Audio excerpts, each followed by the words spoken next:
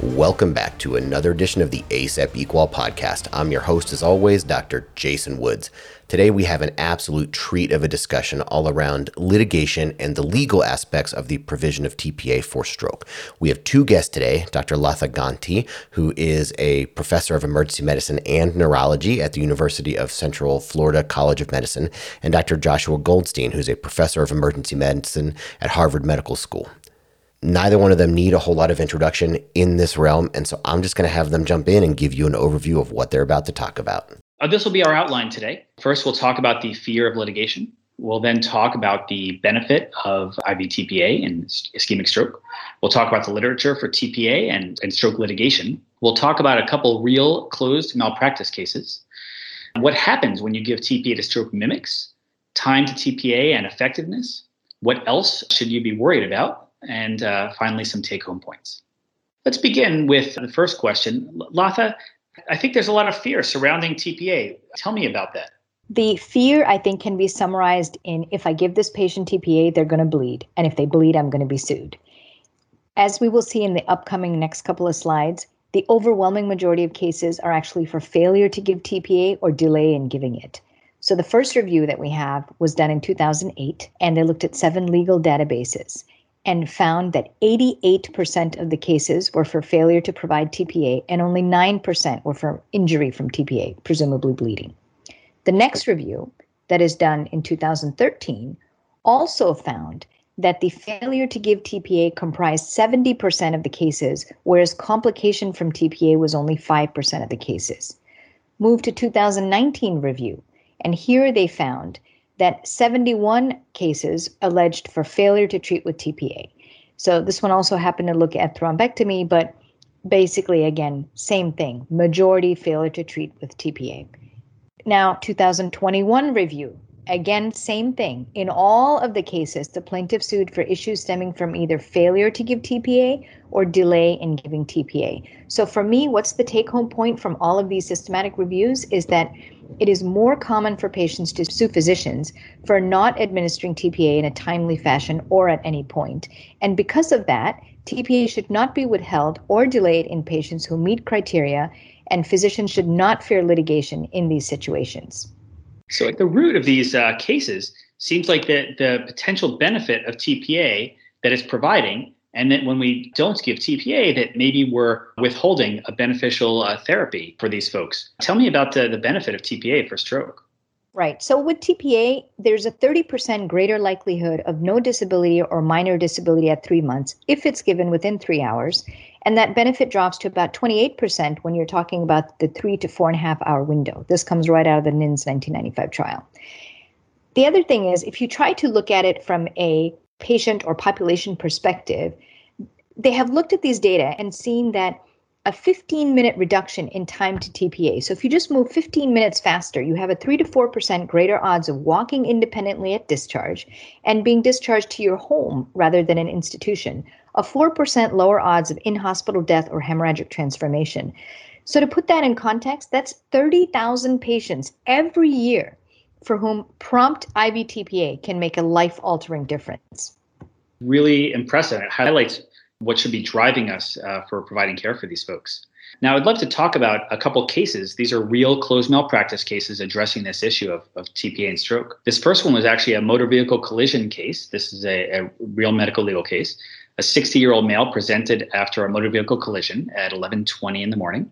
As per the car passenger, he was driving and talking, then stopped talking and veered off the road. EMS arrived at 11:40, 20 minutes after the collision, found the patient nonverbal with right-sided weakness and being uncooperative, and the patient arrived in the ED at noon, so 40 minutes after this collision, with a neurologic exam on arrival showing a right facial droop, aphasia, motor strength that was 1+ out of 5 in the right upper extremity, 3+ out of 5 in the right lower extremity. The patient was hyperreflexic and hypertonic. The workup showed a negative head CT and a C-spine CT, and the passenger was not available to discuss or get more information from. So the assessment and plan was documented. Given the increased tone, this is likely an old stroke rather than a new one. Admit to medicine for altered mental status. So the question I'd love to ask, and I'll ask for the audience to maybe pause here and write down what answer you think is right. Number one, Yes, this is the right next step. His neurologic deficits are likely due to an old stroke. We don't know why he has altered mental status or for how long it's been. So admission to medicine is sort of the next step. Answer 2, even if this is a stroke, the onset time can't be established. So no specific treatments are available in the ED. Or option 3, no, the available data suggests that there's an acute event, such as a stroke, occurred within the last hour, and we should treat this patient as if this is a new acute stroke. I don't know, Latha, any thoughts on this one? I think not having somebody there to tell you what time this happened or exactly what the events were, because now the patient can't talk, is super tough. And the next case actually is going to illustrate that as well. Oh, they do not give any answers to that first case here. And my internal attention span, which is about the same length as a toddler's, is screaming. Let's hear about case number 2 and hope that they come back to the first case. So this case is adapted from the neurology continuum from last year that Dr. Joseph Cass did. And so look here at a 53-year-old man who comes in with expressive aphasia with right arm, face, and leg weakness. EMS was given a time of last known well by his wife at the scene. By the time the patient arrived to the emergency department, 3.5 hours had elapsed. Since he came to a comprehensive, well-oiled machine stroke center, the ED physician was at bedside within 2 minutes, documented the NIHSS of 15, non-contrast head CT was negative for ICH. They had all his records there. It's like the perfect scenario, right? All his records were at the same hospital, and they could easily discern that he had no contraindications to IVTPA. It's now 4 hours from symptom onset, and so you think, okay, well, he's a TPA candidate, and we should give TPA. But the ED doctor didn't give TPA because the patient was aphasic, and he could not get anyone to serve as a legal authorized representative. He tried to reach the wife. He couldn't reach the wife. By the time the patient's wife was located, the patient was outside the TPA window. So he didn't get his TPA. And what happened, outcome of the case, was that the patient never regained his ability to function independently. And then the family sued for failure to administer TPA in a timely manner. Again, there's a tough case. So this leads to this interesting question of, do you need the legally authorized representative, and what do you do to try to reach family members? Clearly, the availability of family is a unifying theme in both of these cases. What happened in case 1? Oh, so here, I'll tell you what happened in case 1. The family arrived hours later and confirmed that all these symptoms were new, right? That whether this patient was hypertonic or hyperreflexic, that this patient was completely normal before this collision. So the patient had arrived really within less than an hour from this new onset of the neurologic symptoms, which was before the accident, right? The patient had an accident because of this acute neurologic event. So the final diagnosis was the patient had a new ischemic stroke, but this was sort of figured out only hours later outside the time window. So really this case revolved around, what is the standard of care? How hard do you work to find the family? In this case, there was a discussion of, did the doctor really try to reach the wife, the family? How far do you go? Should you call EMS dispatch, the police? Take out the patient's cell phone and look and use that. Traffic light cameras, etc. Context of taking care of the patient too, right? I mean, if you have endless personnel to help you, it's one thing. But of course, you're also trying to take care of the patient at the same time. So definitely kind of difficult. In the neurology continuum, they do offer a couple of pointers. So Josh, you very nicely illustrated how far do you go? Do you check cell phone records, et cetera, right? But the verdict is really that because of the proven benefit of TPA that we just discussed and the need to expedite the treatment and stay within the window, if the patient cannot provide consent for any reason because they have aphasia or confusion, and you can't find someone to give you that proxy consent, our own guidelines, 2018 American Stroke Association guidelines, state that it is justified to proceed with IV thrombolysis in an otherwise eligible patient with a disabling acute ischemic stroke. So in the legal world, how is this thought of? Basically, an intervention that's labeled as the standard of care by the field's guideline promulgating organization, which for us would be the American Stroke Association, and an intervention that is significantly reducing either morbidity or mortality, meets the reasonable person standard, meaning what would a reasonable person want in that scenario? So if I'm having a stroke and I'm aphasic and you are my doctor and you are trying your best to find my legally authorized representative or family member and I'm otherwise eligible, then me as a reasonable person would expect that you would give me the TPA. If a patient who lacks decision-making capacity comes to the ED with an acute ischemic stroke and they meet the criteria and no surrogate decision maker is readily available, then the doctrine of emergency or implied consent allows the clinician to administer TPA to that patient. So kind of the first case, we didn't know that he had a stroke and then crashed the car because nobody was there to give us evidence. In the second case, we pretty much were ready to give the TPA but didn't have an LAR. So slightly different cases in that sense. But I think it's important for our listeners to know that if the patient otherwise meets TPA criteria and you can't find a legally authorized representative to provide the consent, you can reasonably administer TPA and not fear litigation in that scenario. Sounds good. I think it's really helpful to know that we should not be sort of taking a long period of time or withholding until we get formal informed consent from somebody if we are offering an appropriate care to our patients in the ED. The next piece is we talked about standard of care. Is that enough to pursue a lawsuit to just say that there was a violation of standard of care? Well, yes. If you can prove violation of standard of care, that's definitely enough to pursue a lawsuit. You know, it's not that we know for sure TPA is going to make you better, right? I don't think anyone can say that. However, we do know that there's a reasonable degree of medical probability that you would potentially benefit from TPA, right? We're not saying that you'll definitely get better, but there's a definite chance that you could get better. And if you are taking this chance away from the patient, this is something that the law refers to as the loss of chance doctrine, meaning you didn't give the patient a shot at getting better. Not that you would know or that anybody would know that the TPA would make them better, but you didn't give them that shot. It's not relevant or applicable in all states because the law is very state specific, but this is something interesting to note in these cases as well. Now, you know, we talked a lot so far about time and not having somebody there. What about if somebody comes in and you're not even thinking that they have a stroke, or maybe you're concerned they're having a stroke mimic, Josh? What should you do in those cases? And are you really worried about giving TPA to a stroke mimic? So this is tough, right?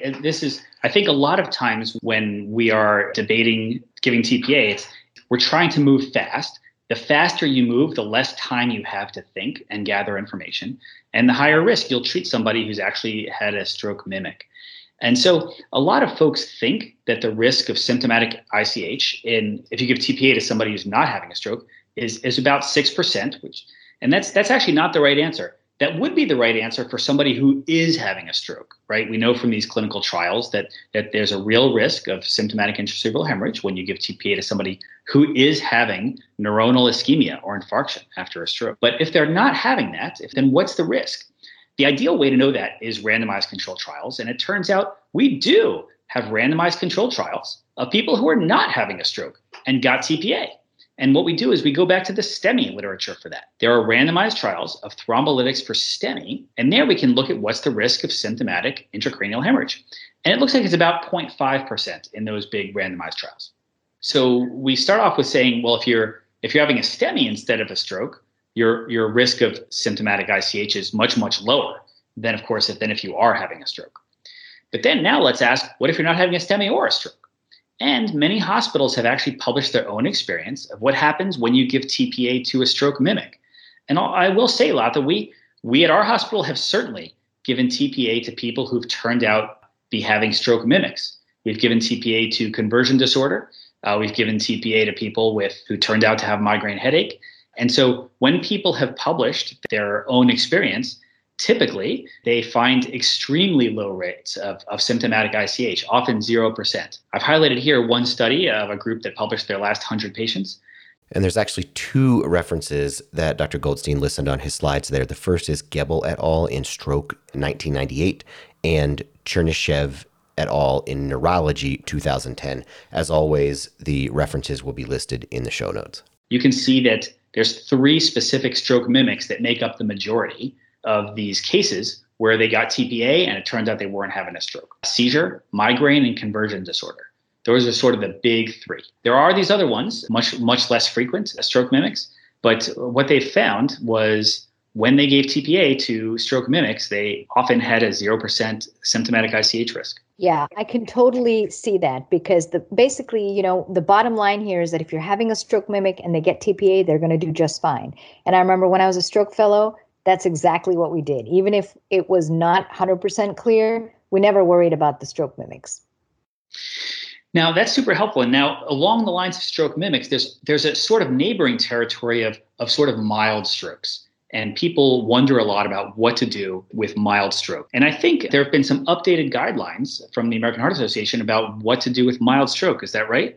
Yeah, absolutely. And that is a new conundrum, as if we don't have enough things to worry about. The 2019 update to the 2018 American Stroke Association guidelines state that it may actually be full and therefore contraindicated to give TPA for mild non-disabling strokes. This recommendation is actually so new that there are no documented cases of litigation for giving TPA for this to date, but it, of course, could be coming, right? Now, remember, disabling is in the eye of the patient. Therefore, careful documentation of the TPA decision is absolutely paramount. Now, a lot of times people say, okay, so what do you mean by that, right? What is a mild stroke? A lot of times we think of mild stroke as being an NIHSS of less than 5, but that is not the whole story. It's a little bit difficult to maybe characterize exactly what is a mild stroke, but for example, we can talk about what's a disabling stroke, and maybe that is a better way for our audience to appreciate what a mild stroke consists of. So regardless of the NIHSS, there are certain things that are considered disabling, so mild and disabling. Complete hemianopia, that is disabling. Severe aphasia. And, each of these can only give you like maybe 2 points. But even then, even if your whole NIHSS is only 2 and therefore less than 5 and kind of quote mild, these are disabling. So complete hemianopia, severe aphasia, visual extinction, even if just 1 point. Any weakness that is limiting sustained effort against gravity. So a 2 or more on NIHSS question 5 or 6. Any deficit considered potentially disabling by the patient, the family, or you, the treating clinician. Any deficit that would prevent the patient from performing basic activities of daily living, such as bathing, walking, toileting, eating, or returning to work. All of those are considered disabling. Now, there may be more than that. If the patient is a singer and their voice is slightly altered by the stroke, that would be a huge thing. If it was my voice, or maybe even your voice, Josh, that was slightly affected, since we don't make a living by singing, and thank goodness for the audiences for that, we would probably be okay. For us, it probably would not be hugely disabling, but definitely for somebody for whom it's their livelihood, that could be disabling.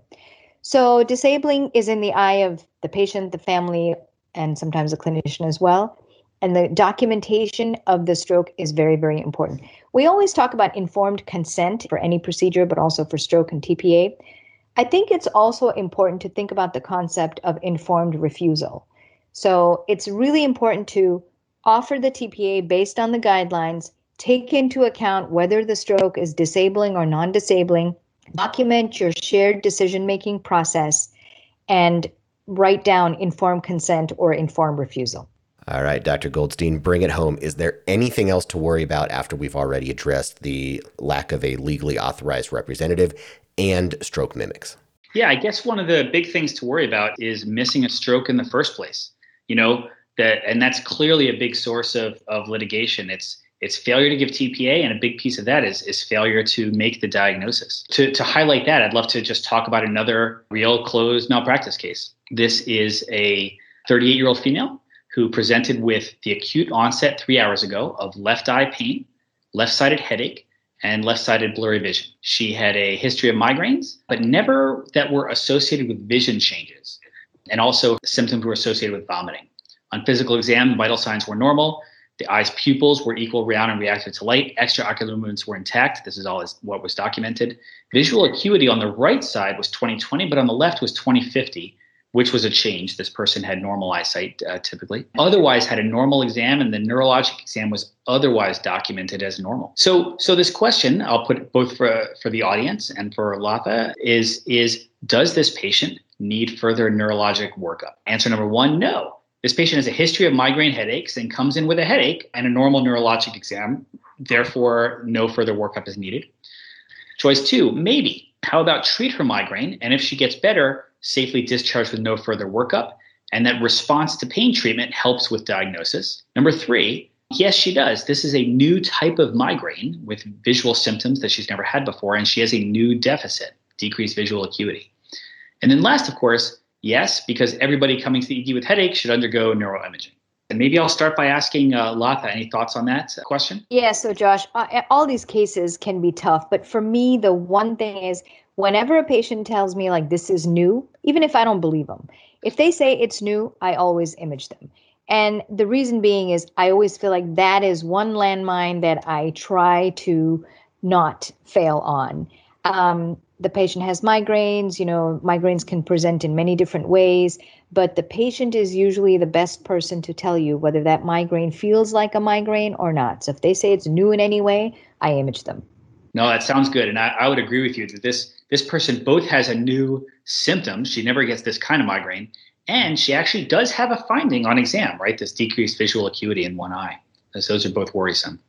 Now, of course, once we say we should work the patient up, the question is, what are we working up for? Question 1, should we check an ESR to look for temporal arteritis? Choice 2, should we check a MRV, magnetic resonance venogram, to evaluate for cerebral venous sinus thrombosis? Of course, since the J&J vaccine, it feels like everybody is coming to my ED to look for this disease that they never heard of before. Number 3 is this patient should get a head CT. And I put in to evaluate for brain tumor just because in this case, we think about it for stroke, but this patient has a new onset event. It's probably too soon into her course to see a stroke if she had one.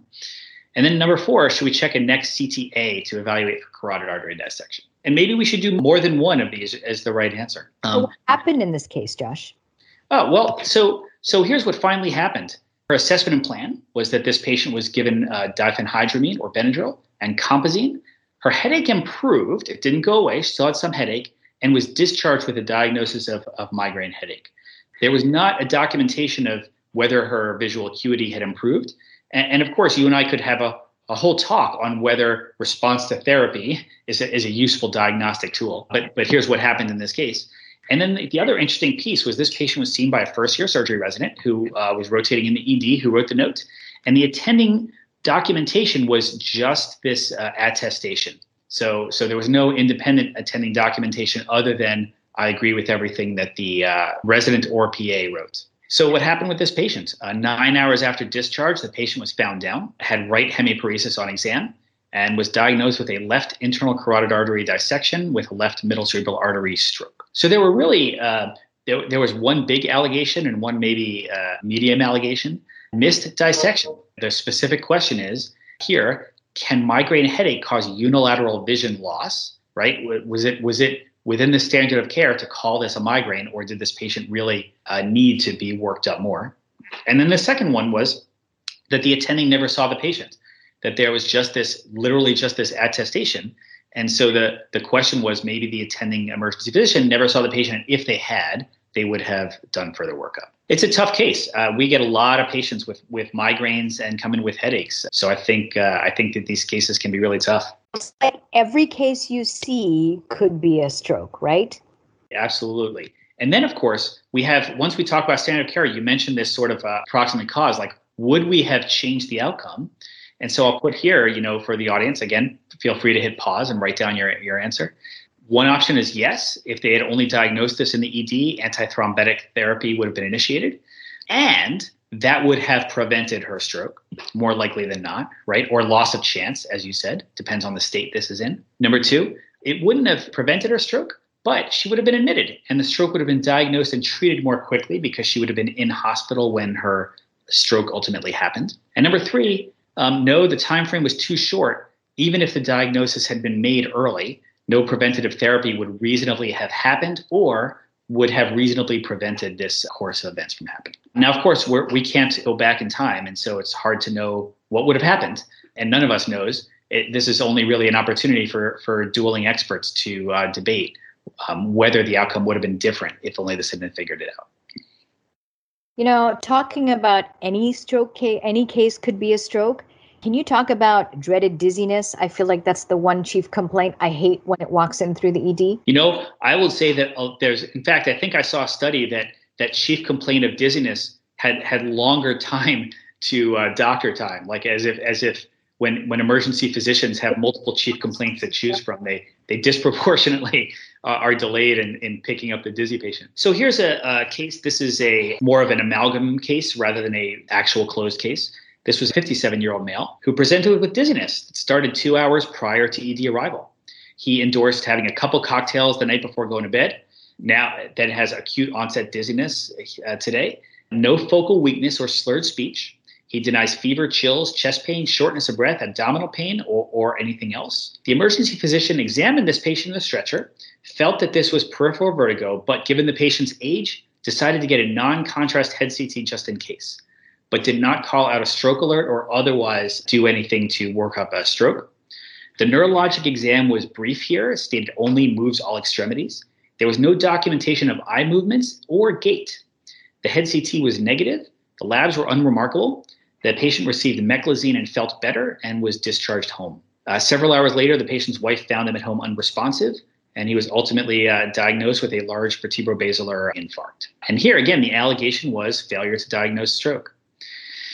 Now, this case highlights something that I think is really common in our departments, Latha, which is this patient was picked up in bed, brought to the ED in a stretcher, and spent the whole time in a stretcher, right? Does that happen in your ED? All the time, and I've even had a resident present a very similar case to me, say, well, I didn't want to walk him because he would be unsteady, and still not make that connection that, well, if he's unsteady, then maybe this is a stroke that we're dealing with. If you pull up the next slide, I think we can talk about some of the nuances with posterior circulation strokes. They're actually easy to miss, right? First of all, they present with that dreaded complaint of, quote, dizziness. So we don't think about differential. I mean, when we say dizziness, we always think about metabolic things, vertigo, all sorts of different things, right? It could be psych. There's a lot of things that can go into it. There's a couple of classic symptoms, though, to try to help us focus on posterior circulation stroke. I like to call them the 3Ds: dysphagia, so difficulty swallowing, dysarthria, speech problems, and diplopia.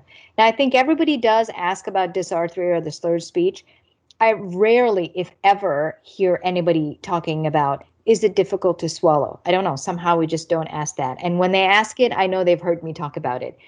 And then we might say vision changes, but we don't say double vision. Really, patients will answer the specific question that you're asking them. So you have to kind of ask them these questions. And then the typical physical exam signs, we miss them because we don't often check for them.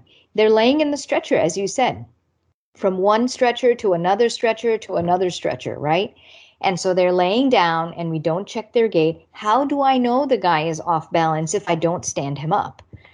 So consider getting them up. And if it's really that difficult to get them up because they're unsteady, you got your answer right there. Consider a hint exam. And then the other pitfall with posterior circulation strokes is that, when you do a non-contrast head CT, really that is imaging the anterior circulation. And in posterior circulation strokes, you're not often going to see everything you need to see. So it's very common to have a posterior circulation stroke and then miss it on a routine non-contrast head CT. So what you need to do is you need to do a CTA so that you can image the posterior circulation. I would say for us, we talk about CTA to look at the vertebrobasilar vasculature. We talk about, MRI if you're in an ED that can do that reasonably, because that better tool. And really, I think in this particular case, as you've highlighted, nobody ever walked this patient, and the neurologic exam really didn't document any of the pieces of the cerebellar exam, right? And that's, I think, another super common pitfall. People say, move your arms and your legs, and that's sort of all they document. Exactly. We've talked about a lot of different things. And finally, I'd love to just sort of get back to our litigation piece. What goes into a stroke litigation case? So it's very interesting, Josh, and you and I have reviewed lots of stroke litigation cases, so we know that. But for our audience, just to give you an idea, you as the clinician who is maybe involved in the litigation or had a patient who was involved, you only think about, oh my God, it was so difficult to figure this out. And obviously, after the fact, everybody can make these statements. But it's also interesting to look at just the whole litigation piece. You can have multiple parties in a lawsuit, and not all parties may be sued. For example, it may be just the ED physician that's sued and not the radiologist who read these studies erroneously, or the neurologist or the neurosurgeon.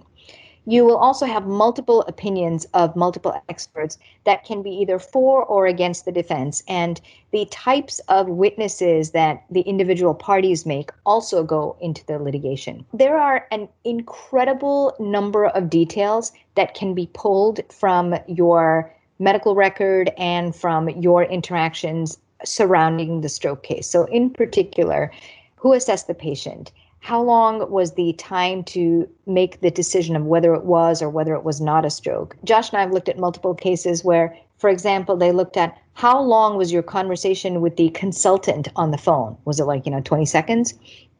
We looked at another case where the radiologist apparently spent 22 seconds looking at 87 images of a CTA. And then we looked at another case where they documented that the physician was never actually in the room.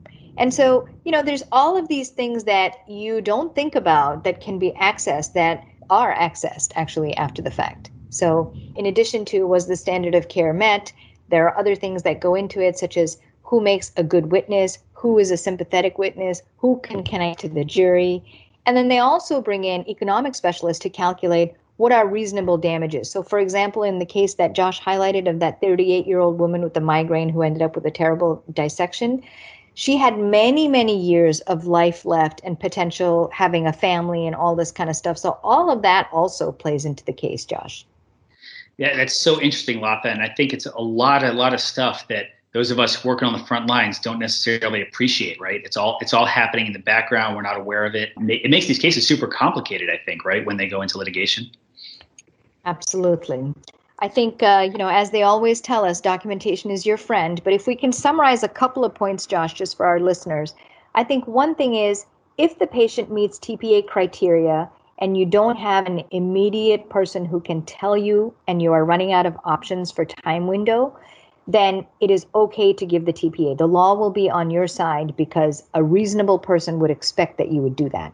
The second thing is, if you think it's a stroke mimic, you don't have to hesitate for the TPA because they are likely to do just fine. The third thing is, if you have a patient and you're considering posterior circulation stroke, make sure you walk the patient or be cognizant of the fact that they're in a stretcher. I think all that's great. We talked about a lot of the pitfalls here and the landscape of litigation. And I think that was about it. Anything else we need to tell the audience? I think that's it. Josh and I have really enjoyed doing this presentation for you. We've been friends and colleagues for 20 years. And if you couldn't get enough of this, then please be sure to join us in Florence next May 2022, where we do this for 2 whole days. I love it when the guests and experts do the wrap up so that I don't have to do one for you. So that is where we are going to leave it.